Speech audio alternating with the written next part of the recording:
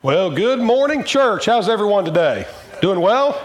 Beautiful morning outside. How many moms got breakfast in bed this morning? All right, just a few. Good deal. How many dads or men are cooking lunch this afternoon? Hopefully there's some more hands going up, or at least going out to dinner, right? Okay. Yeah, that's me too. Good deal. Well, happy Mother's Day to all you moms out there. We hope that today is a great day, that you're celebrated and your kids enjoy celebrating you. But you know, today is a day that isn't always happy for everyone. You know, maybe your relationship with your mother isn't what you hope it would be. If so, use some time today to pray about it. Maybe use some time to be that motherly influence in someone else's life, because a way to help us when we're down is to serve somebody else. You know, maybe your mom has passed on. Use today to remember all the good memories you have of her and the lessons that she taught you. And thank God for those memories. Today we're going to go back into our James series, and I really can't think of a section of Scripture better than what we're going to talk about today to describe one of the things that our mothers do for us. Today's sermon is titled, Faith That Works When You're Humble. James chapter 4, verses 6 through 7 says this, "But he gives more grace. Therefore it says, God opposes the proud, but gives grace to the humble." And let's be honest with ourselves this morning. There's probably no one on this earth that can humble us more than our mothers, right? Our moms know us. They know everything about us, inside and out. And a lot of times our moms even know us better than we know ourselves in a lot of ways. And godly moms have been modeling humility and keeping us humble since day one. So I think today's a good topic for Mother's Day. You know, there are 4 brothers named Campbell who were all preachers, and they were all sitting together at a table at a preaching conference. And a colleague walked up to them, and of course their dad and granddad had also been preachers, and a colleague walks up to the table and asks the brothers, he said, "Which Campbell is the best preacher?" All 4 brothers in unison said, "Mother. Mother is the best preacher." You guys have preaching mothers? Thank God for your preaching mothers. Moms, keep preaching. Sometimes it might seem like your words aren't sinking in, but keep sharing God's word with your kids anyway. And if you have a preaching mom, listen to her. And it's never too late, moms, to become preaching moms. Because I'll tell you this, there's no one on this planet who has the influence over your children that you have. So thank you, moms, for all you do. Let's give our mothers a round of applause this morning. Thank you for all that you do. So this morning we're going to continue in James. And does anybody remember the slogan we've been talking about all through this series?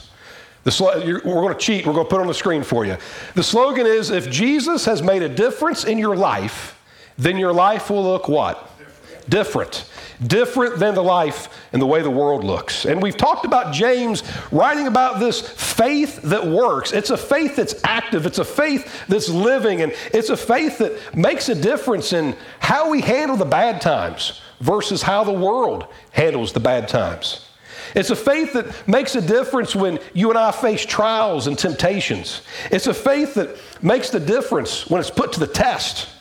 It's a faith that makes a difference in how we treat other people, rich and poor and everybody in between. It's a faith that makes the difference in how we talk, the words we use. And it's a faith that makes a difference in the way we choose to live. Do we choose to live God's way or the world's way? So if Jesus Christ has made a difference in your life, then your life is going to look different.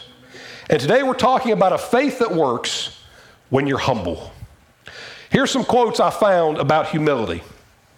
One man said, "I want to write a book on humility, and I'm sure it will be a bestseller."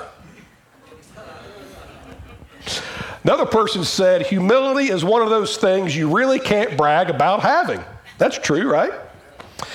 And one lady said in a conversation with some friends, "If there's one thing that I'm better at than anybody else, it's humility." She might want to check the definition.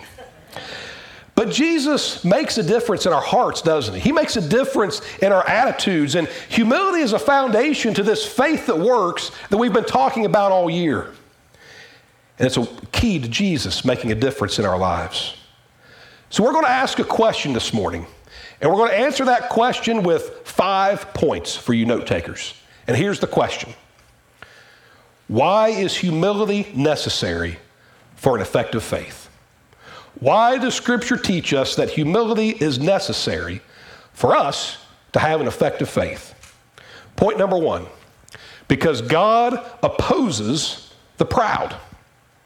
That's what we read in James chapter 4, verse 7. James says, God opposes the proud. And the word oppose here means to set up a military front as though you're going into battle. So this word oppose is a big deal. It's not just a preference issue for God that we're not proud, but it's actually very important. And one lesson we can all agree on that we know is that we never want to be God's enemy. Amen? You never want to be on the other side of God. If God opposes you, then Scripture teaches us time and time again, you're done. Period. End of story. In fact, Paul writes in Romans 8:31, if God is for us, who can be against us? The answer is no one. You know why? Because God doesn't lose. And if we're Christians, if we belong to God, if we're covered by the blood of Christ, then guess what? We don't lose either. Amen. So why would we ever willingly choose to be on a losing team? Does anybody ever say, I want to be a loser, sign me up for that? No, we don't. But every day we struggle with sin. We struggle with this pull between God's way and the world's way. And sin oftentimes is what we choose because we're imperfect humans. James says, be humble because God opposes the proud. And if God is for you, no one can be against you. And this idea is not only seen in the New Testament, but we see it in the Old Testament when God deals with those who try to oppose him or those who try to oppose his people. And Solomon writes in Proverbs 3:34, toward the scorners he is scornful, but to the humble he gives favor. Don't we want God's favor? Don't we need it? Moms, don't you want that for your children? That's what we want for our families. You know, in 1 Peter, the Apostle Peter shares the same thing that James does in 1 Peter 5:5, which says, clothe yourselves, all of you, with humility toward one another, for God opposes the proud, but gives grace to the humble. I don't know about you guys, but I need God's grace. Amen? We need it every day. So God opposes the proud. That's the first reason we see in our text for today that humility, not pride, is evidence of this faith working in us, this faith that works. Why is humility necessary for an effective faith? Point number 2, because a humble heart submits to God. A humble heart submits to God. James chapter 4, verse 7, James writes, submit yourselves therefore to God. Resist the devil, and he will flee from you. Draw near to God, and he will draw near to you. You see, the word submit is the Greek word hupotasso, which means to place yourself under someone's authority, to put yourself under the obedience of somebody else. And we see this word, scholars tell us, used 10 or 12 times in the New Testament. And in Hebrews 13, this same word submit is used when we're told to submit to the leadership of the church. And here James is using that same word to say, you and I, we need to submit to God. Another military word to put in proper order or rank, to subject oneself to another person's authority. In this context, God. If we have not submitted ourselves to God, then it won't do us any good to try to resist Satan. Because we can't resist Satan on our own. It's only through the power of God's Spirit dwelling in us that we can overcome that. Amen? Amen. So I guess a question we need to ask ourselves internally. If I'm having something in my life I'm struggling with, whether it's a sin or an addiction or something I just can't quite overcome or I can't quite kick, the first question to ask, have I submitted to God? That's a great place to start, because it's only in submission to God that we can ever overcome these things. But let's be honest. we don't really like to submit to the authority of other people, do we? That's something in our culture that we kind of look down on a little bit because we think that if we submit to someone else's authority, that actually makes us look weak. That's what our culture tells us. But we teach our kids to submit to the authority of teachers and principals at school, and hopefully they do that, right? We submit to our employers when we take a job. Unless you're the boss, you don't get to call the shots, so you have to submit to the authority of the person you're working for. Those of you who've been in the military, you have to submit to the authority of who? Your officers. And if you don't, can you imagine how chaotic a military would be where there's no obedience to the officers? But it takes a lot of humility to submit to somebody. And that's why a lot of people just won't do it.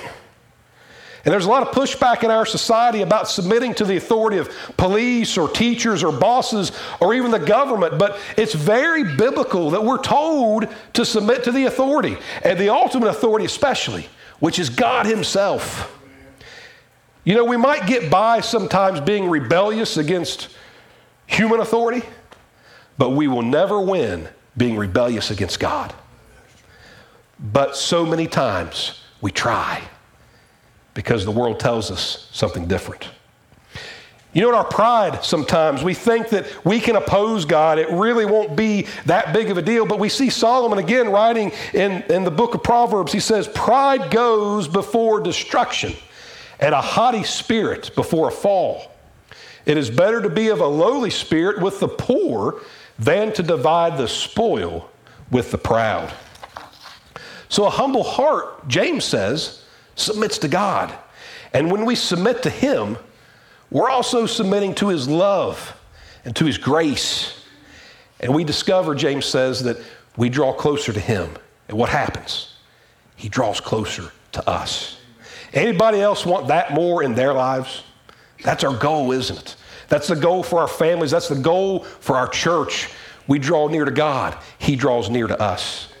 And that's what we're to do. And James also tells us what we're to do in interaction with Satan. And you know what he says? Resist. Resist Satan. Stay away. Don't get buddy-buddy with him. Don't get up to that gray line or that murky area where you almost sin. Stay away from all that stuff. God's word, as recorded by James, tells us, promises us, when we resist Satan, what's he going to do? He's going to flee. He's going to leave. But you know what we got to remember? He will come back. He will come back. And so this resistance, this when we're called to resist, this is something we have to do every day, probably multiple times a day, because Satan is not going to stop. But guess what? He loses. Amen? He loses. So we want to resist Satan. He'll flee from us. And we need to make sure that we're constantly vigilant with God's help, His Spirit dwelling in us, to constantly be on guard, because He will be back. A humble heart submits to God. A humble heart submits to His Spirit. Again, why is humility necessary for an effective faith? Number 3, because a humble heart weeps over sin and hypocrisy. You know, James, I love the book of James, and some of you have told me over the last few weeks I've been here that James is your favorite book too. It's my absolute favorite book in Scripture, because it doesn't just tell me what to do, it tells me how to do it, and it's in my face, and I need that, right? And James is being very blunt here when he writes to the first century Christians, and he's being very blunt to us because he's writing to us as well. And this is kind of some harsh language, but here's what he says in James chapter 4, verses 8 through 10. Cleanse your hands, you sinners, and purify your hearts, you double-minded. Be wretched and mourn and weep. Let your laughter be turned to mourning and your joy to gloom. Humble yourselves before the Lord, and He will exalt you. Amen. He's not really pulling any punches here. He's kind of laying it all out there. He's calling them sinners and double-minded, and he's saying, be wretched, mourn and weep. And it makes me wonder if James was nearby when his half-brother Jesus was addressing the Pharisees, because this sounds very similar to what Jesus tells them in Matthew 23. Let's read that. Woe to you, scribes and Pharisees, hypocrites, for you are like whitewashed tombs which outwardly appear beautiful, but within are full of dead people's bones and all uncleanness. So you also outwardly appear righteous to others, but within you, you are full of hypocrisy and lawlessness. The Pharisees were full of pride, weren't they? Humility was not there in their bag of tricks. They were full of pride. And we know that a proud heart boasts about sin, doesn't it? A proud heart laughs at sin. A proud heart says that sin is normal. It's just what everybody does. A proud heart doesn't take sin seriously. It causes us to think that maybe our rebelliousness against God is not all that bad, that it's not that big of a deal. A proud heart says, don't worry about it. Don't confess and repent. That's not that important. That's what pride says. The Pharisees were double-minded.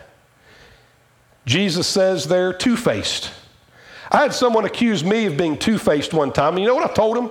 I said, look, if I really had two faces, you think this is the one I would choose to wear? So if anyone ever calls you two-faced, there's your good comeback, right?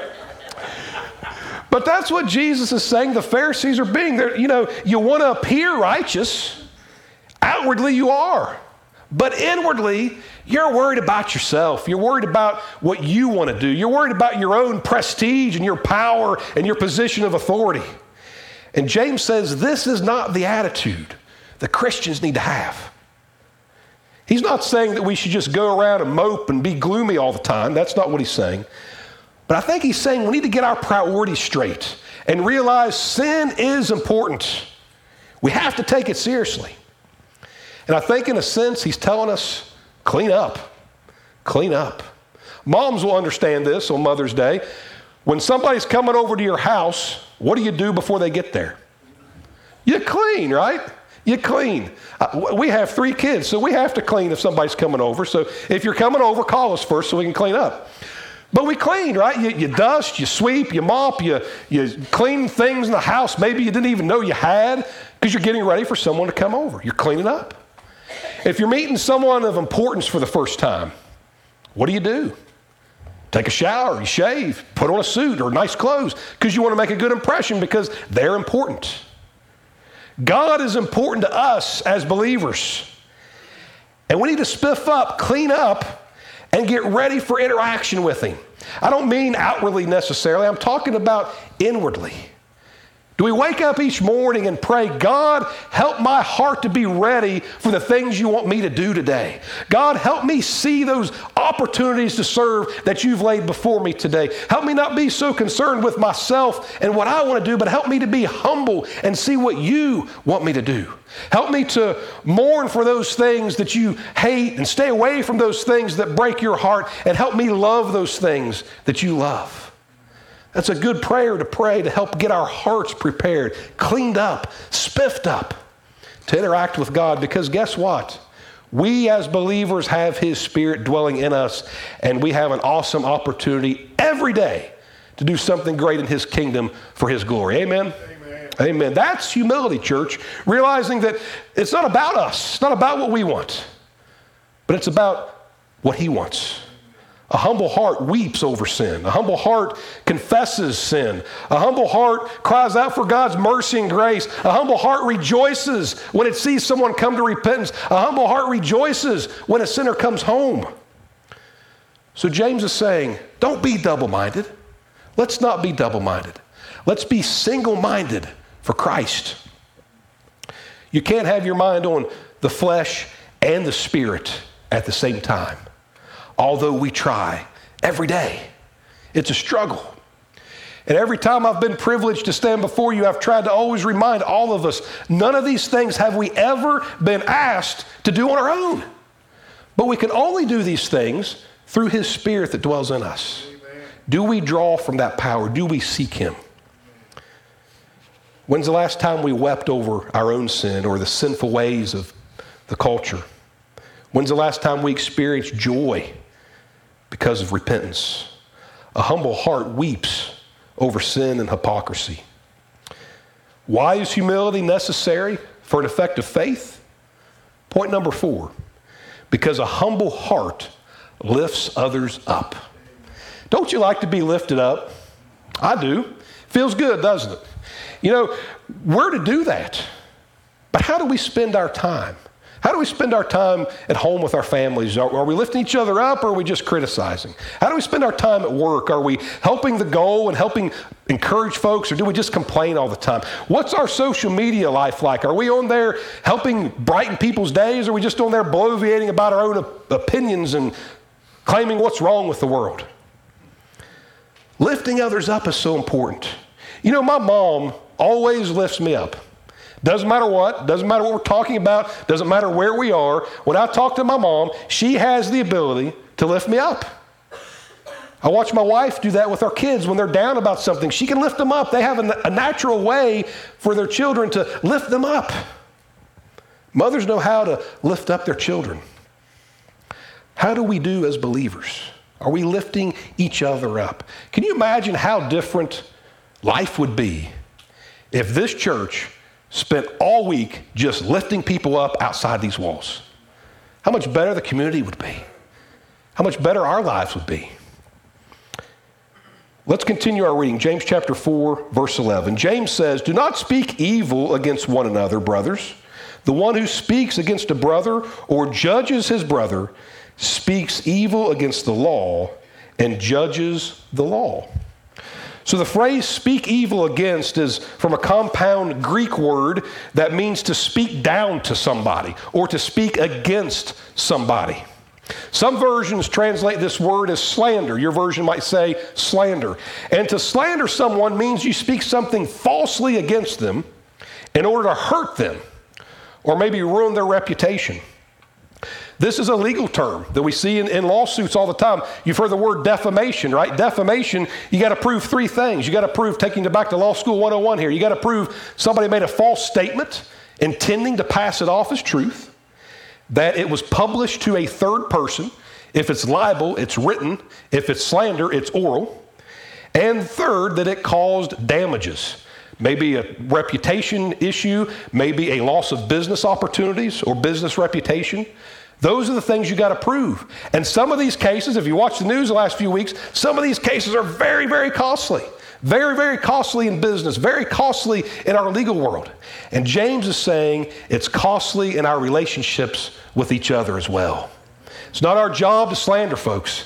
It's our job to lift up. Amen. And, you know, James goes here from kind of talking about our relationship with God to talking about our relationship with others. But the topic is the same. We'll never be able to come near to God when we're slandering other people. How can we buddy up to God if we're holding our brothers and sisters at arm's length? And we can include gossip in this topic as well, or this discussion. When you say things about somebody that aren't true, or you don't know if they're true, and the motivation is to hurt that person or their reputation, that's putting them down. And James says that's not what Christians are to do. We're to lift each other up. Putting people down is not a life that looks any different than what we see in the world, is it? But as Christians, if Jesus has made a difference in our lives, then our lives will look what? Different. Yeah, exactly. Paul told the believers in Thessalonica, he says, encourage one another and build one another up. You know, that's one of the great things, one of the many great things about coming to church, right? We get to build each other up. Don't you feel better when you leave here than when you came? Yeah, because we spend time encouraging each other, checking up on each other, praying for each other, right? That's why God gave us this tremendous benefit of a church family, because we need each other. And we need to be lifted up, because guess what? The world tears us down all the time. Let's look different. Let's be different. If you hear something bad about somebody or something you don't know is true, here's a lesson our moms taught us. We'll talk about a lesson our mom taught us on Mother's Day. If you can't say something nice, all right, your all's moms taught you too. That's good. That's a good lesson, right? And that goes along with what James is saying. Just keep your mouth shut, right? You don't have to pass it along. Humility is necessary for an effective faith. Again, Paul says this in Ephesians 4:29. We read this in our focus time from the English Standard Version, but I want to share with the NIV how the NIV translates this. It says, do not let any unwholesome talk come out of your mouths, but only what is helpful for building others up according to their needs, that it may benefit those who listen. We talked about this verse a few weeks ago when we talked about the tongue. But I look at this verse and it tells me I haven't been given the gift of words just for myself. But I have a job to do with my words. And that job is to build others up, not according to what I think or what I need, but according to what they need, so that it may be beneficial. Let's build each other up. Let's build up people we're around every day. Let's help them see Jesus.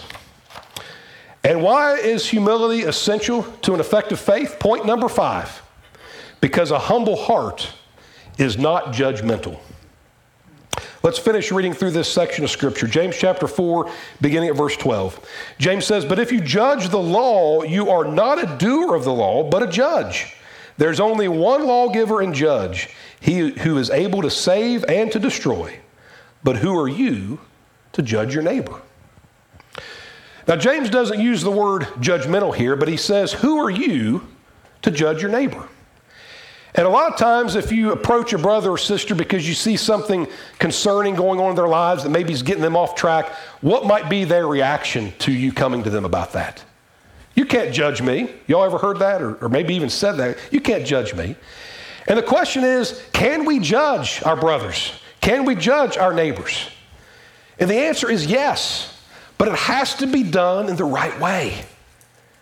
It has to be done in a way that is done in love for concern.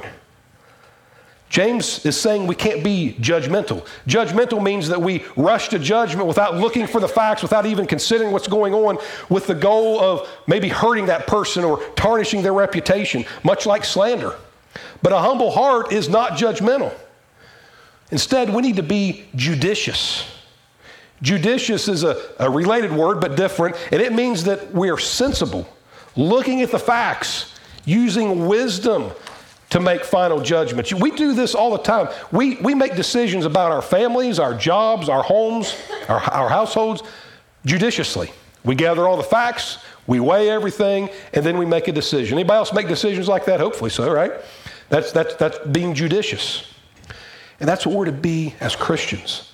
We're going to look at 3 ways this morning where we are supposed to judge, not in a judgmental way, but in a judicious way. And the first way is without hypocrisy. In Matthew 7, Jesus says, "Judge not that you be not judged. For with the judgment you pronounce, you will be judged. And with the measure you use, it will be measured to you. Why do you see the speck that is in your brother's eye, but do not notice the log that is in your own eye? Or how can you say to your brother, 'Let me take the speck out of your eye,' when there's a log in your own eye? You hypocrite, first take the log out of your own eye, and then you will see clearly to take the speck out of your brother's eye." Every time I read this passage of Scripture, my eyes start watering, thinking about a speck of something in my eye. You know, when I was going over this at home this morning, my contact rolled up when I was reading this Scripture, and I'm wondering, is that a sign about something? But here's the point. I think you look at this Scripture and you can come to the conclusion that we actually have an obligation to help our brother remove the speck from his eye. But we can't do it when we got a log jammed in our own eye, right? So here, Scripture is telling us you can't hold others accountable to do or not do something if you're worse off in it than they are. But hopefully the goal is that we both can clean up. But we have to do this with love. So we can't judge with hypocrisy.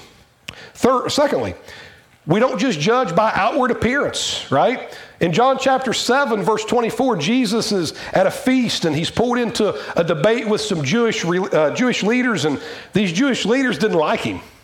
And they accused him of having false motives in his teaching. And Jesus told him this. He says, "Do not judge by appearances, but judge with the right judgment." In other words, he's saying, you can judge my teaching in my life, but make sure you have all the facts first. You've heard the saying again from your mother, don't judge a book by what? Its cover, right? You know, in the legal system, if you file a lawsuit, it might take 3 years, 4 years to get the case to trial. And people get frustrated with that sometimes, and rightly so. But you know why it takes that long? Because you can't go to trial until you've gathered all the facts to be put into evidence. It's important. It would be improper to try a case without the facts. No one would want a judgment without having facts to get to that judgment. And it's the same way here, church. We can't judge by just outward appearance or just by the things we hear. If you hear some rumor or juicy gossip, don't jump to conclusions. Anybody in here like the movie Office Space? You remember Tom from Office Space, what he created? The jump to conclusions Matt, right? Don't do that. We don't need to jump to conclusions, Matt. We don't jump to conclusions. But instead, we have to be judicious. You know, speaking about not looking at outward appearance here for judgment, you remember when no one thought David should be king, right? No one thought he didn't fit the mold. He was the smallest, he was the youngest, and mankind thought there's no way this guy should ever be king. Even Samuel the prophet. And we read in 1 Samuel 16:7, the Lord said to Samuel, do not look on his appearance or on the height of his stature, because I have rejected him, talking about Eliab, David's older brother. Then he goes on, for the Lord sees not as man sees. Man looks on the outward appearance, but the Lord looks on the heart. Amen. We don't have a bomb over here, do we? Okay. All right. Thank you. So when we see something about someone or hear something about someone, pray for wisdom. Pray for discernment. Pray for spiritual eyesight that only God can provide. And pray for what to do next to be led by God's Holy Spirit. Because we do this not out of what we think, but in humility, based on what God wants us to do. And thirdly, we judge for true accountability. In 1 Corinthians 5, Paul's dealing with a lot of problems in this troubled church, and they had in their fellowship a man who was sleeping with his stepmother. And Paul said, not even the pagans do that. And he actually admonished the church there to hold this man accountable. He says, what kind of church are you if you know this is going on and you allow it? If you don't do anything about this, you're sending that man and his family, that woman, and who knows who else to hell, because God will judge them. What kind of witness are you in the community if you know this is going on, but you've not done anything to address it? So he says, for what have I to do with judging outsiders? Is it not those inside the church whom are to judge? God judges those outside. Purge the evil person from among you. So we see three examples in Scripture that complement what James is telling us here. They all work together. We're called to be judicious out of concern for others, but never judgmental for our own ambition. That's what James is saying. And what we can say about all this, church, is that if Jesus has made a difference in your life, and if your faith is working, a working faith, then your life is going to overflow with humility. You'll be judicious in your decisions, not judgmental. And the Spirit of God will work within you to make you more and more each day the person He wants you to be. So what's our challenge this week? Our challenge is to be humble in all circumstances. Be humble. Approach your family with humility. Approach your coworkers with a humble heart. Be humble toward that checkout clerk at Walmart who has the long line and is having a bad day. Even be humble about that person on 64 going slow in the fast lane. That's my struggle. I'll give you that one. That's a tough one. But when we approach those situations in a human way, we're doing it out of pride for what we think is best. Because I got to get where I'm going. What if instead we listen to God's Spirit and approached it with humility, saying, God, control my heart here. Lead me the way you want me to be. If we approach life this week with humility, we're going to experience more joy. We're going to experience more love. We're going to experience more peace. And we're going to have a better opportunity to show this faith that works, this effective faith that works, to someone else who needs Jesus. So why is humility important and effective to having a working faith? Because that's how we show folks Jesus. He paid a huge price for all of us at Calvary, died in our place when He had done nothing wrong, so that we can live a life here that's abundant, church. Not a life of doom and gloom and can'ts, but a life that is abundant, walking in His light, walking with His Spirit dwelling in us. And that should excite us every day and help us pray for hearts ready for God to work. He will make a difference in your life, but we have to let Him. May it be our prayer that we do so. Let's go to God in prayer. Father God, we just thank you so much for this time together this morning. Lord, we thank you for your word. And Father, I just pray that you be with every heart who's here today. Father, help us to approach life with humility. Help us, Father, to be the examples, the godly examples you want us to be wherever we go. Lord, I pray that we will show Jesus to this world that so desperately needs it. And I pray, Father, that we will approach this week not concerned with everything that we want, but concerned with the opportunities you have for us to serve you, to show you, and to make a difference, Lord, not for us, but so that you are glorified. God, we thank you this morning, especially for our mothers. Thank you for the lessons they've taught us, the examples that they've been. And Father, I just pray that you will help us to honor our mothers today, because we know they are a gift from you. And Father, if our mothers are no longer with us, help us to cherish those memories, which we also know are a gift from you. Thank you, Father, for all things in this life. And thank you most of all for your Son, Jesus. It's in His name we pray. Amen. Anybody struggle with the perfect Mother's Day gift this week? Sometimes it's hard to know what to get mom, right? Because maybe mom has everything. Well, I'll tell you, if you're not a Christian, the greatest gift you could ever give your mother is coming to Jesus Christ. If you're here today and you've not done that and you want to talk about that, I'll be right down here. If you have a need, we're here for any need that you have. Stand and we'll sing out our closing song. Thanks.